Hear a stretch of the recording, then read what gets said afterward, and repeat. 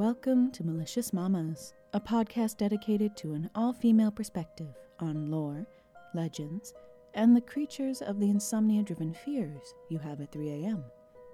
I am your host, Nikki Mandiola. This week, I've taken it back to a former home of mine, Scotland. With Mama's coming up on its 2-year anniversary, I've been feeling pretty nostalgic of the time it first started, in a closet of a flat in a seagull-ridden city. So tune in for a tale of omens, fates, and clothes washing like you've never heard of before. Without further ado, let's get down to the business. This week's topic is the Ben Nye.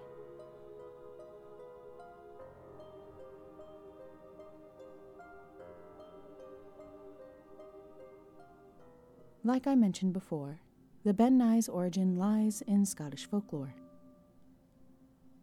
She is a female spirit whose name translates to washerwoman or laundress. This is due to the fact that the Ben Nye's main activity is washing the clothes of those who are about to die. As a messenger from the other world, she is seen as an omen of death to those who encounter her. It is said these spirits are a result of women who died of an unexpected cause. A lot of the time, these women passed on during childbirth only to return to perform this household duty. Often compared to the banshee due to their similar appearance, it is important to remember the differences between the two.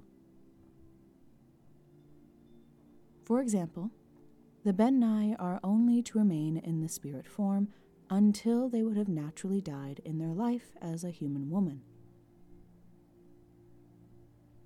This is in stark contrast to the banshee, who are forced to spend all of eternity as that spirit. Also, unlike the banshee, the Ben Nye stray away from wailing and instead seek the quieter task of washing clothes in a stream or pool. Where these two come together is in the matter of appearance. Both have been known to be able to take on different forms. This can either be that of an old crone or of a young, beautiful woman. Commonly, they wear a gray cloak with either a black, red, or green underdress. Also, both versions have them donning long, pale hair. What really sets the Ben Nye apart from her banshee friend is that, in some versions of her tale, she rocks a slightly different look. These stories state that she can have only one nostril, drooping breasts, and frog-like webbed feet. Her characteristics differ greatly depending on location. What she is most known for is washing by a body of water and the fact that, if you can catch her, you might be granted some wisdom or 3 wishes. For example, on the Isle of Mull in Tiree, the Ben Nye has been described as having unusually long breasts that she throws over her shoulder so they won't get in the way of her washing. If a person approaches her quietly from behind and takes a hold of a breast in their mouth after declaring that they are her foster child, the Ben Nye will impart on the visitor knowledge they desire.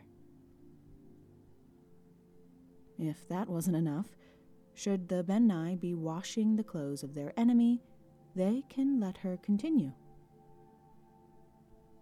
If she is washing their clothes, they have the ability to stop her, thus avoiding their fate. On the Isle of Skye, the Ben Nye looks squat and resembles the figure of a pitiful child. If someone were to catch her, she will reveal their ultimate fate. However, if that person was caught trying to sneak up on her while washing, they would lose all of their limbs. Lastly, in Perthshire, the Ben Nye is small, rotund, and is dressed all in green.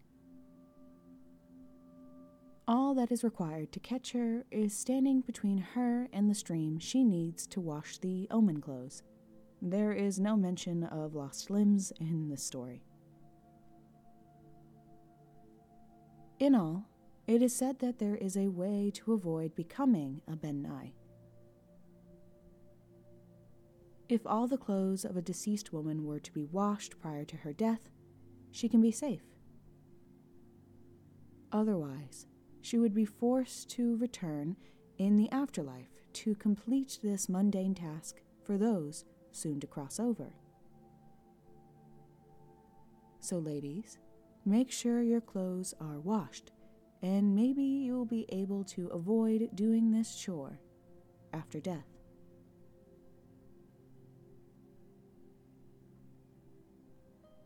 On that note, let's conclude this episode. If you have any suggestions on mamas you'd like me to cover or a spooky tale to share, please send an email to maliciousmamas@gmail.com. If you're looking for more mamas in your life, follow Malicious Mamas on both Instagram and Twitter. Also, if you could rate, comment, and subscribe to Malicious Mamas on your favorite podcast app, it would really help to get the show out there, and I would greatly appreciate the feedback. Until next time, keep it real, mamas.